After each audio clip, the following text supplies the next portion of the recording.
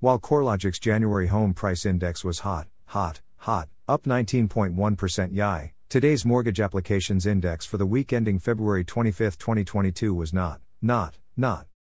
Mortgage applications decreased 0.71% from 1 week earlier, according to data from the Mortgage Bankers Association's MBA weekly mortgage applications survey for the week ending February 25, 2022.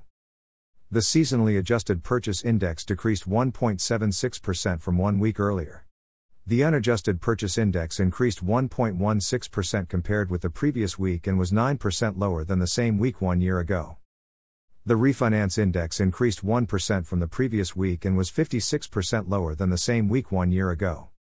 Yes, the mortgage industry is going through some difficult times. But not as difficult as trying to understand Biden's State of the Union address. Putin may circle Kyiv with tanks, but he'll never gain the hearts and souls of the Iranian people. Huh?